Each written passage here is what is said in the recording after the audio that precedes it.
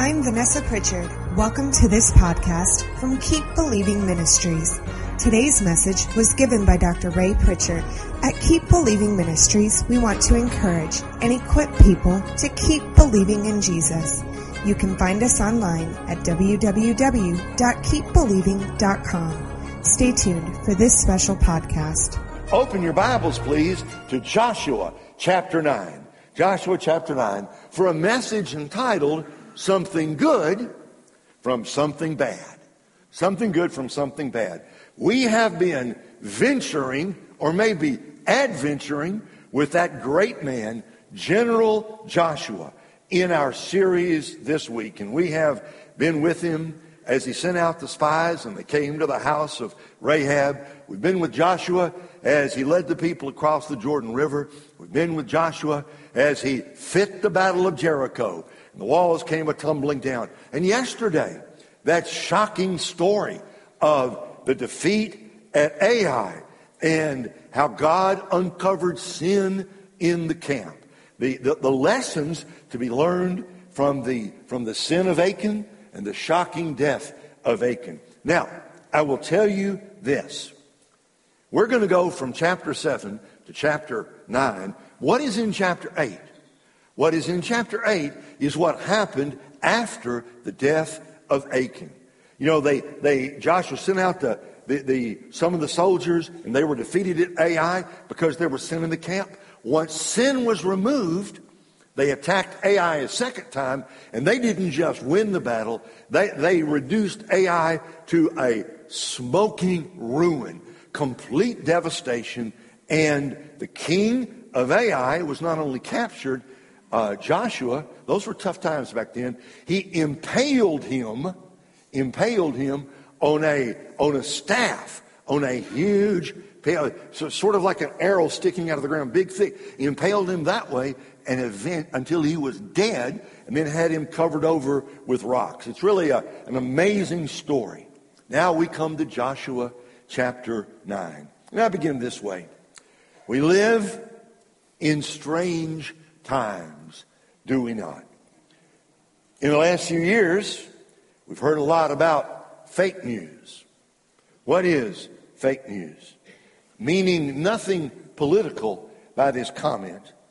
I simply say that fake news has come into our vocabulary as things that we read on social media, things that are on Twitter, things that are on Facebook, things we may hear from the mainstream media that are not necessarily true. Fake news is news that is not true, but is presented to the nation as if it is true. We, of course, are not the first generation to struggle with the problem of fake news. Some of you old timers, which is a lot of us this morning, may remember an old-timey game show called To Tell the Truth. You remember that one? Where they would have a celebrity panel, and there would be 3 contestants. And the 3 contestants were not known by anything to the celebrity panel. One of them told the truth, and 2 of them were imposters. They'd been coached before the show how to tell a lie in a way that was very convincing. And the celebrity panel had to guess which one of the 3 was actually telling the truth. And of course, the funny part, the amazing part of that show was how easy it was to trick the celebrity panel. Who is telling the truth these days? Sometimes it's hard to know. We hear one thing on one network. We read one thing on Facebook. Our politicians say, well, you get 5 politicians these days. They're liable to say 5 different things. Which one of them is telling the truth? The right answer is probably none of them.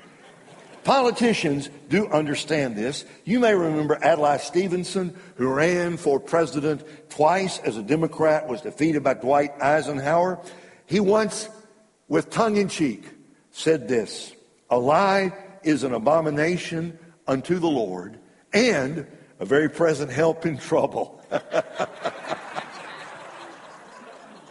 So true, so true. Joshua 9 tells the story of the Gibeonites who proved the truth of both sides of that statement. Here is the amazing story of something good that came out of something bad. There are three parts to this story. Let's just now go right through it. First, there is a daring deception. A daring deception. Now, we'll begin, just read the story in verse 1. Now, when all the kings west of the Jordan heard about these things. What things they hear about? One, the miracle of the crossing of the Jordan River. Two, the shocking story of the fall of the walls of Jericho and the defeat of what the Canaanites thought was their strongest citadel in the Promised Land.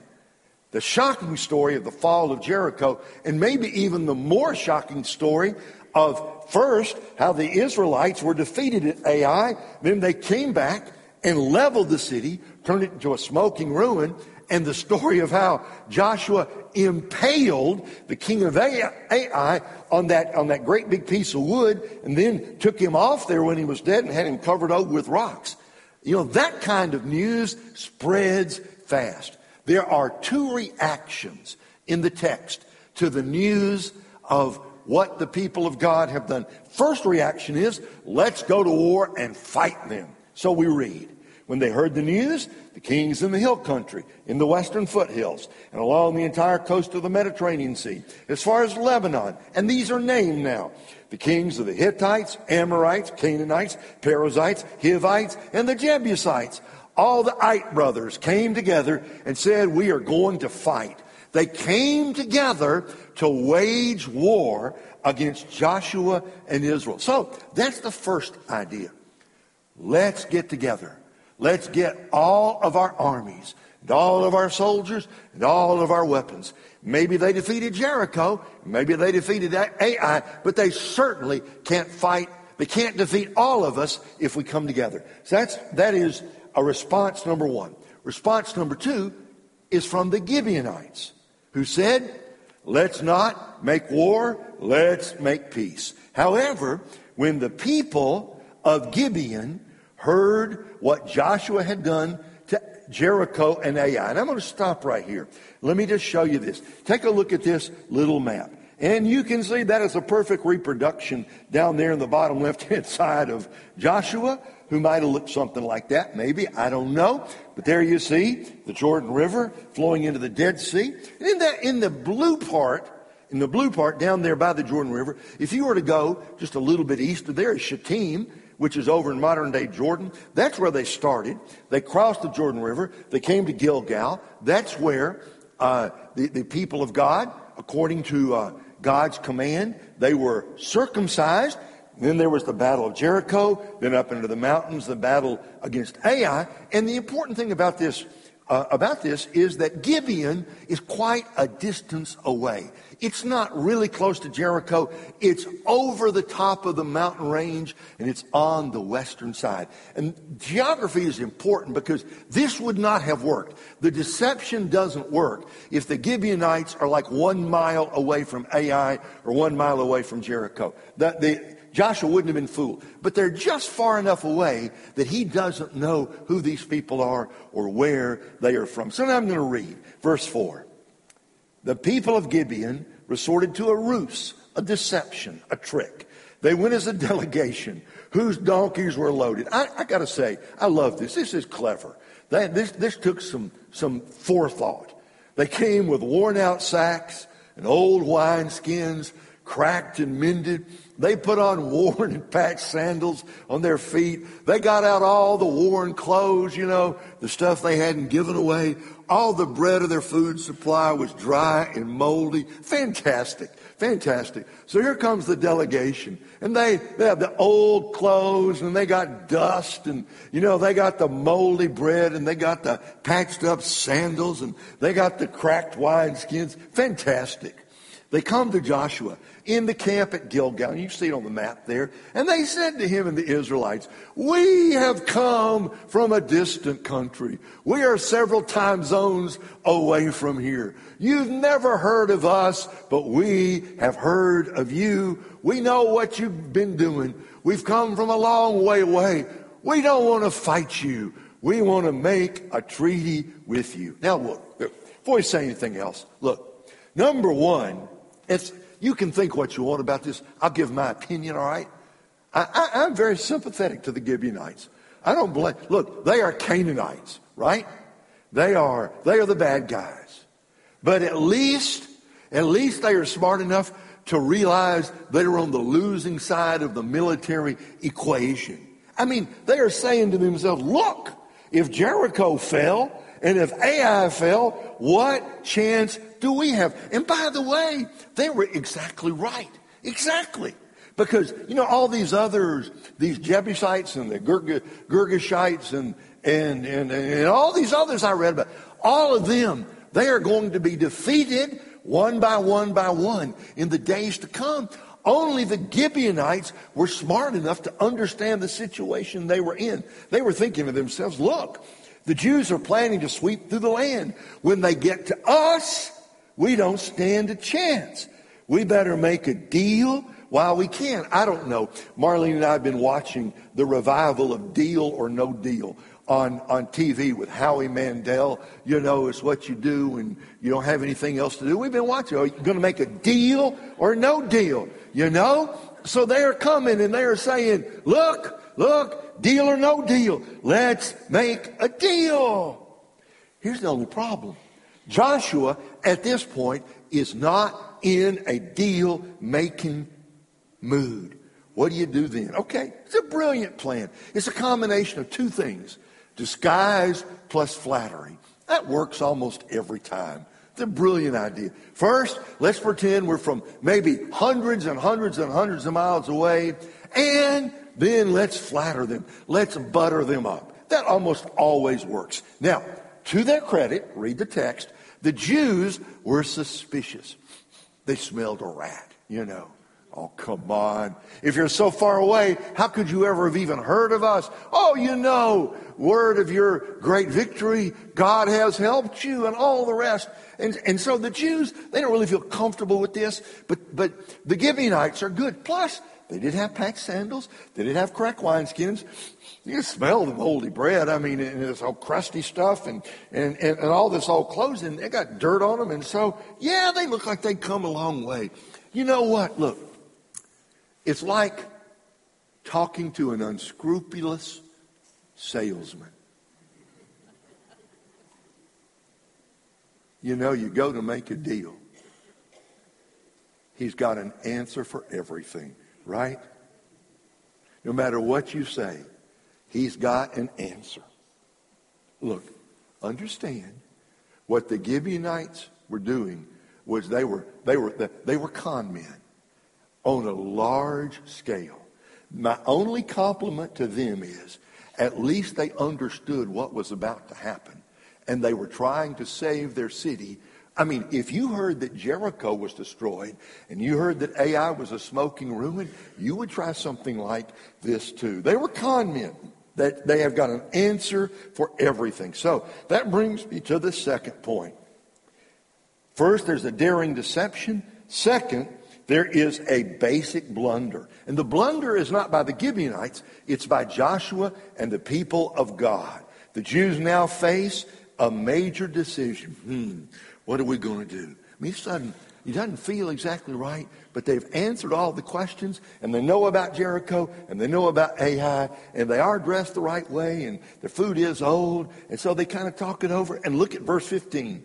Then Joshua made a treaty of peace with them to let them live. And the leaders of the assembly ratified it, watch this, by an oath. That's the real key part of the story here. It's not just they signed a peace treaty. All the leaders got together and ratified it before God by an oath. You know what an oath means? An oath means it was a sacred promise before God. We are saying in the sight of God, We will keep the peace with you. We will protect you. Not only will we not harm you, we will not let anybody else harm you. And that brings up to mind something from Psalm 15. Keep your promises. Lord, who may dwell in your sacred tent? Who may live on your holy mountain? And here's the answer from Psalm 15. The one who keeps an oath even when it hurts and does not change their mind. Who is the one who dwells in God's tent? Who is the one who can come into God's presence? Who is the one God blesses? It's the man or the woman who makes a promise and keeps a promise even when it hurts. Do you remember what Ecclesiastes 5 says? It says, before you come into God's presence, don't be making a whole bunch of promises. And don't be sloppy about your oaths. Ecclesiastes 5 says, it is better not to make an oath than to make an oath and to break it before you come into God's presence. What does all this mean? God takes our promises seriously even if we don't. A deal is a deal is a deal. Don't make promises and break them later. Don't swear an oath you don't intend to keep. Don't sign the piece of paper if you don't mean to do what it says. Don't say it doesn't matter, because it does. God expects his people to be truthful. So, on one hand, the Gibeonites have been 100% successful. The deal is done. The Gibeonites are safe. There's only one problem here. Go back, and I want you to look down at the text now. Look at the text, Joshua 9, verse 14. Here's the problem. Here's the catch. Here's the kicker.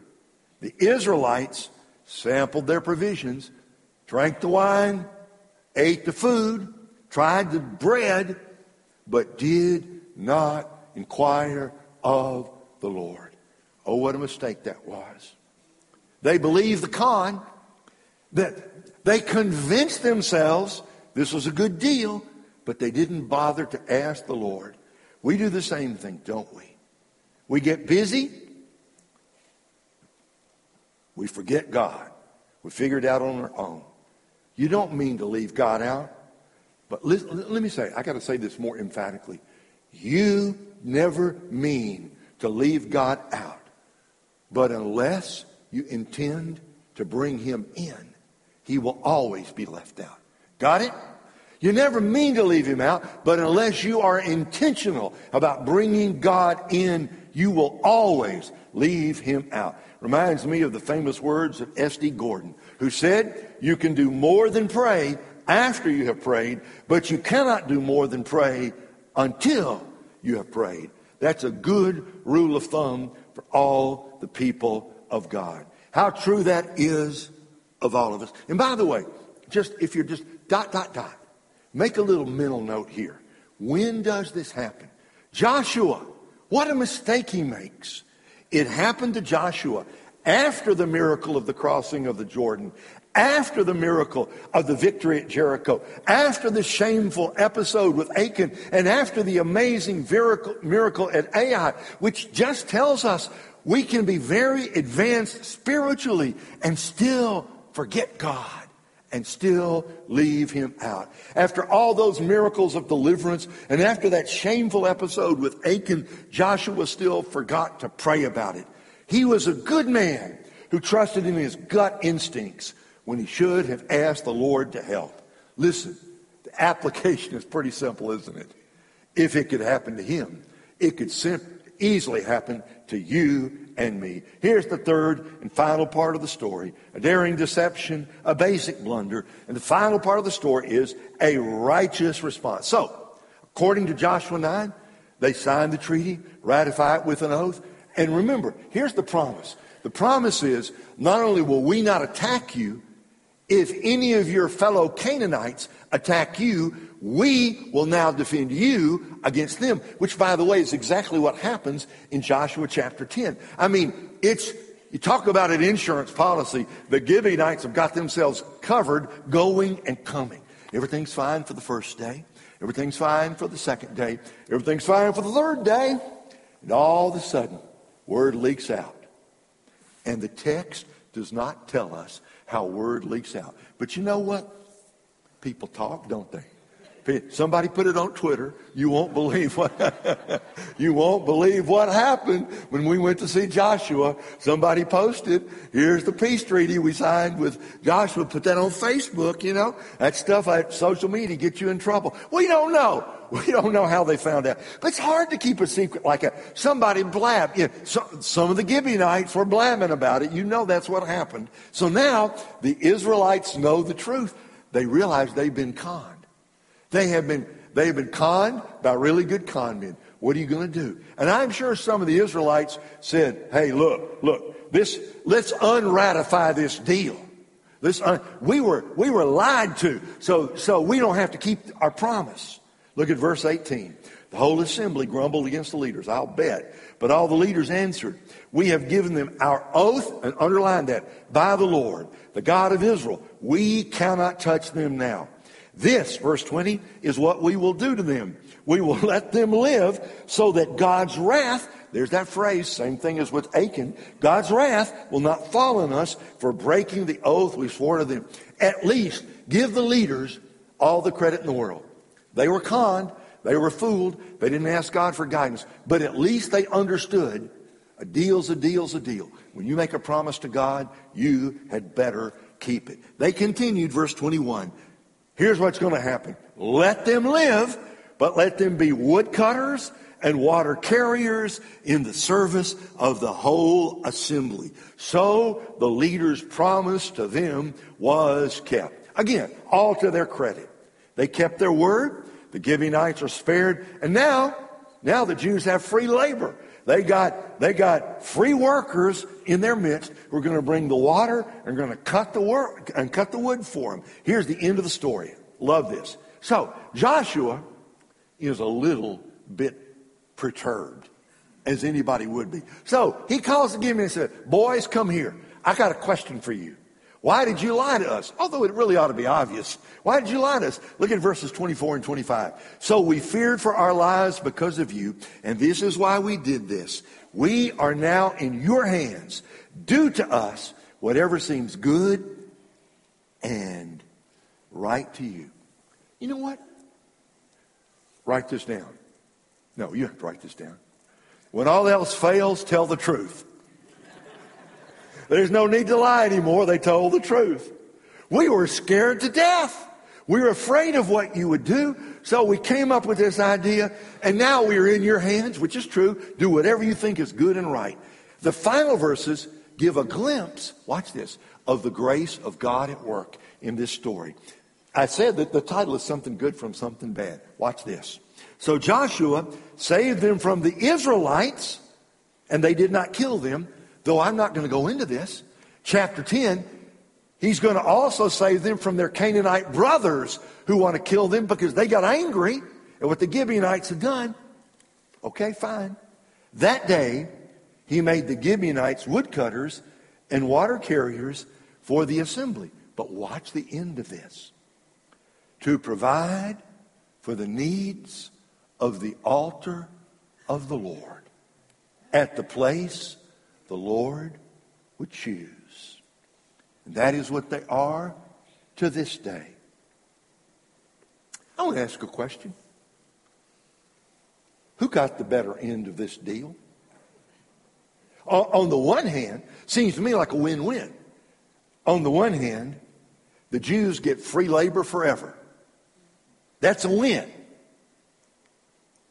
The Gibeonites are now serving at the altar of God. In my judgment, that's an even bigger win.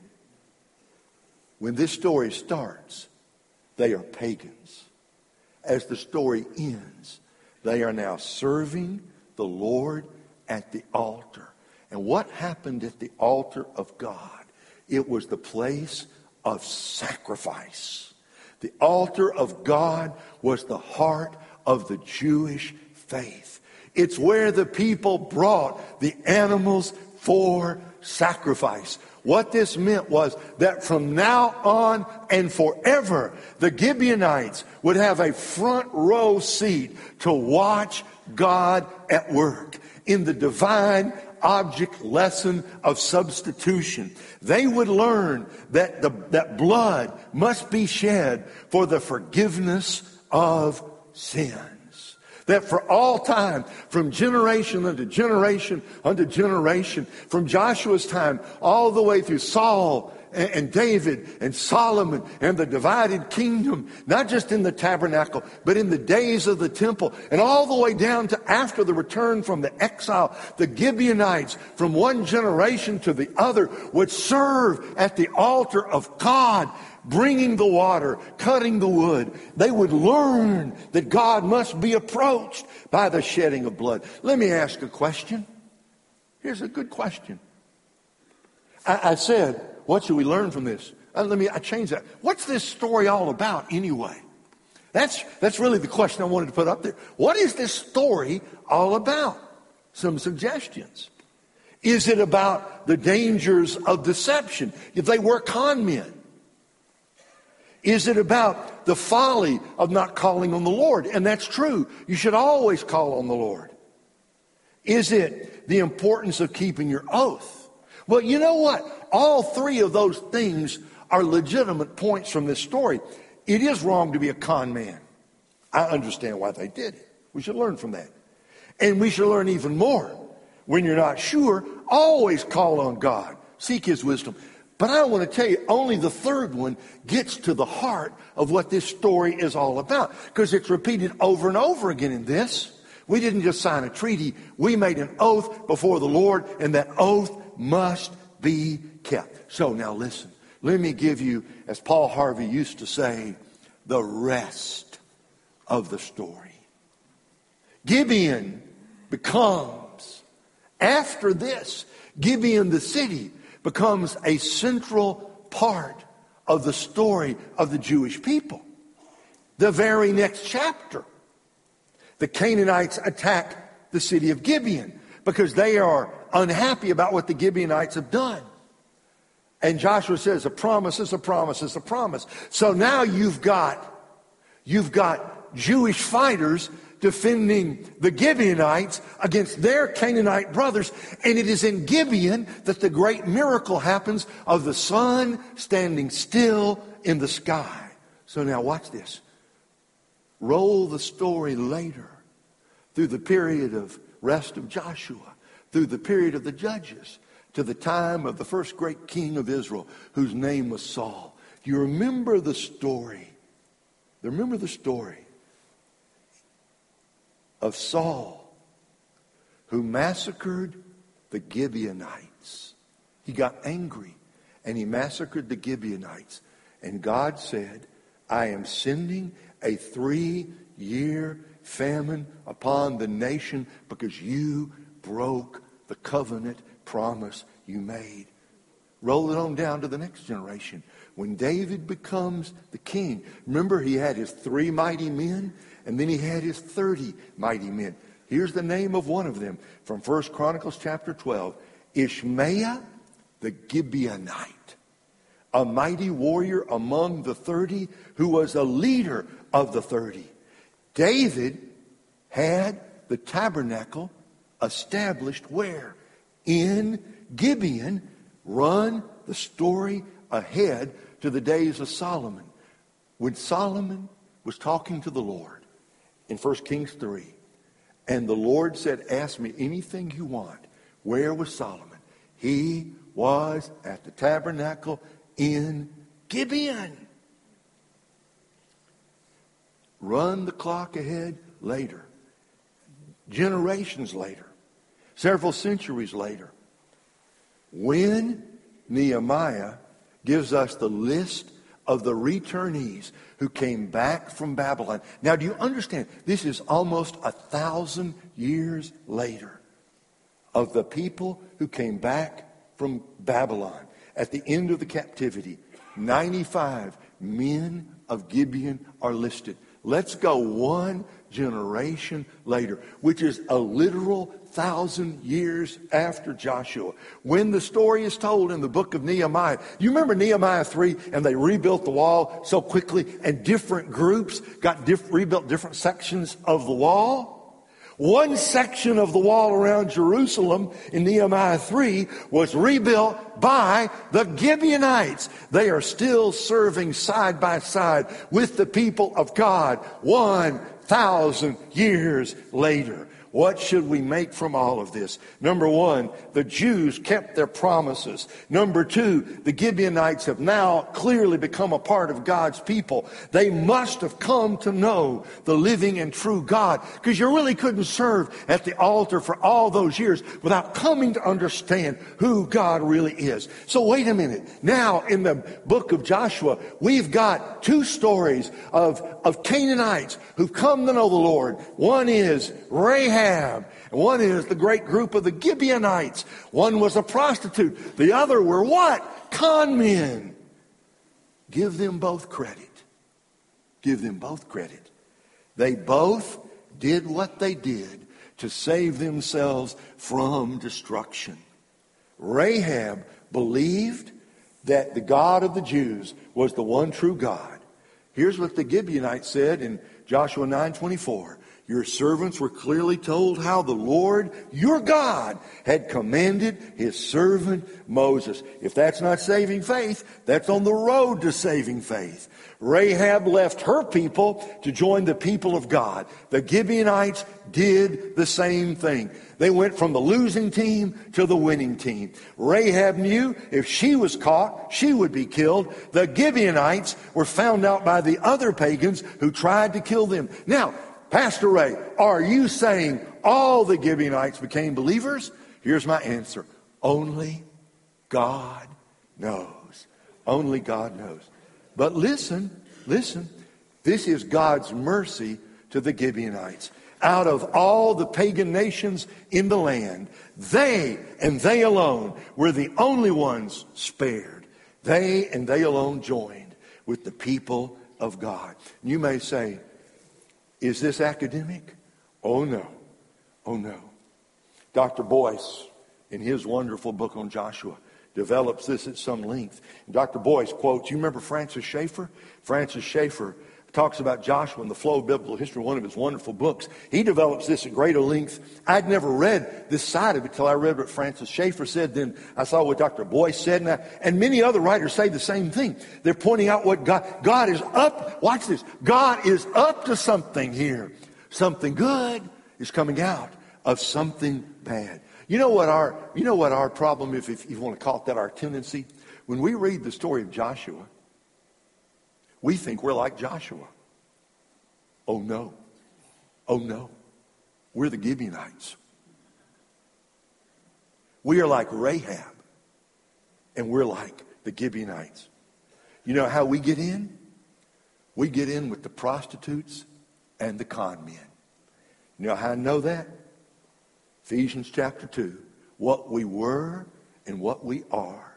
You were separate from Christ, excluded from citizenship in Israel, foreigners to the covenants of promise, without hope and without God in the world. That's all of us, friends. But now in Christ Jesus, you who were far away, and hold on to that, you who were far away have been brought near by the blood of Christ. I've told you before, God has his people in unlikely places. Aren't you glad of that? You wouldn't think a prostitute would be counted among the people of God. There she is in the Hall of Fame of Faith in Hebrews 11. Aren't you glad? You wouldn't think lying con men would serve at the altar of God, but there it is. You see, we're all born rebels. We're all born hating God. We're all sinners who have missed the mark. Give Joshua, though, all the credit in the world. Even though he was tricked, when he and the others made a promise, an oath, they kept it. You know why? Because we serve a promise-keeping God who makes a promise, who seals it with an oath, and says this in Hebrews chapter 6. Because God wanted to make the unchanging nature of his purpose very clear to the heirs of what was promised, he confirmed it with an oath. That's going back to Genesis. He made a promise to Abraham, right? And just so, Just so Abraham and his descendants wouldn't doubt it. He said, in case you doubt my promise, I'm going to confirm it with an oath. So that by two unchangeable things, his promise and his oath, in which it is impossible for God to lie, we who have fled to take hold of the hope set before us may be greatly encouraged. And I have highlighted that we who have fled. That's us. Listen, God does not change, which means he'll be there when we need him most.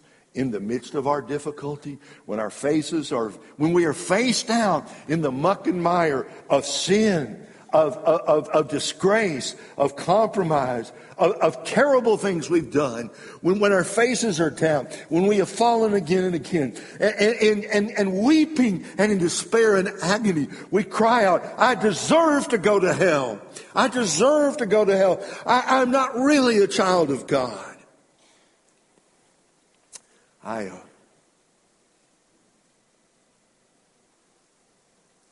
got a note last week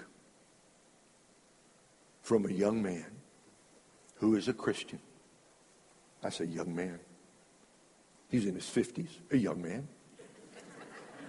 Younger all the time. Raised in a godly family. Raised by godly parents. Who's gone through some struggles, the young man has. And he wrote me and said, sometimes I think about the mistakes I've made, and I feel like God doesn't want to have anything to do with me. And I feel like I've sinned so much. God will have nothing to do with me anymore. What should I do? But he's a true believer. And I wrote him back and I said, you're worried you've committed the unpardonable sin. That's really what he was wrestling with. I said, I got some really good news for you. I know you haven't committed the unpardonable sin. You know how I know that? If he had, he wouldn't be concerned. Anybody who's committed the unpardonable sin doesn't care. See, the unpardonable sin happens when you lock the door of your heart from the inside and you throw the key away. The real mark of that sin is a seared conscience and a hardened heart. He just wouldn't care. I wrote him back and I said, oh, my friend. And he is a friend. I said, your feelings are misleading you. You have not committed the unpardonable sin, because if you had, you would never have written me. You'd never be so concerned about it. And I quoted this to him. And I said, I want you to know something. People wonder, how far can I go? How far can I go in sin? And God will not forgive me. And I said, don't worry about it. No one knows the answer to that, because no one's ever gone that far.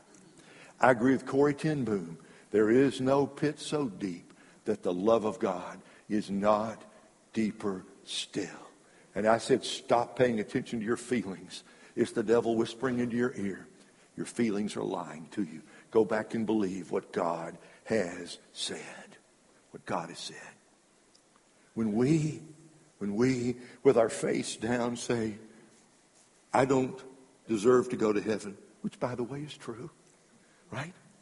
I deserve to go to hell, which is true, right? Of all of us. If we get what we deserve, that's where we'll end up. The Father speaks from heaven and he says, I have made a promise and I swore an oath. Your sin cannot cancel my grace. Thank God for his oath. You know what it means? He's taking us to heaven in spite of ourselves because we have fled. That's what Rahab did. She fled. She fled for forgiveness. She fled for hope. That's what the Gibeonites did. They fled for hope. They fled for safety. That's what we do. We fled from the wrath to come to grasp the one true anchor for our soul, the Lord Jesus Christ. So question here at the end. Are we going to see the Gibeonites in heaven? Oh, yes. Oh, yes, I have absolutely no doubt about it. Are we going to see Rahab in heaven? I'm sure of that. Then, this morning, my final word. Let us lay aside all pride and all boasting and thank God that if he can save a prostitute and a bunch of lying con men, he can save us too. Here is my question. Do you know him? Do you know him? And you say, I'm at Word of Life. Yeah. Do you know him? Have you come to him? That word fled, I love that. Have you come running to Jesus? Have you fled to the cross? Have you come to Jesus? And have you said, Lord Jesus, I am a sinner, and you are a wonderful Savior. And I am coming to you, and I am asking you to forgive me of all my sins and make me a brand new person. Oh, my friends, no matter who you are or where you are, you a Baptist? Good. Have you come to Jesus? Baptists need Jesus too. I know I'm one. We need Jesus. Methodists need Jesus. Catholics need Jesus. Lutherans need Jesus. Pentecostals need Jesus. Who else is left? Mennonites need Jesus. The Brethren need Jesus, right? Church of Christ need Jesus. Everybody needs Jesus, right? And people who don't go to church, they need Jesus too. So run to the cross. Run to the cross. Run to the cross. Lay hold of the Son of God who loves you and who died for you. If you come running to Jesus, he will not turn you away. Aren't you glad for Jesus? Aren't you glad for the grace of God? He saves prostitutes. He saves con men. He'll even save religious people. Thank God for that. That's my plan. I'm getting in on that one. He'll save anybody who will come to him. So let's trust him. He's a wonderful Savior. Now let's pray. Father in heaven, we thank you for the Lord Jesus, who loved us and who died for us, and whose grace is good enough, big enough, broad enough to save us. Lord, help us not to hang on to our shame and our guilt anymore. Help us to believe that the blood of Jesus Christ, God's Son, cleanses us from every sin. Help us, with all the faith that we have, come running to him and trust in him now and forevermore. We thank you that there is no pit so deep that the love of God is not deeper still. Thank you for your amazing grace. In Jesus' name, amen. Thanks for joining us today. This podcast is made possible through the support of listeners like you. Come see us on the internet at www.keepbelieving.com. We'd love to hear from you this week. Join us for the next podcast from Keep Believing Ministries.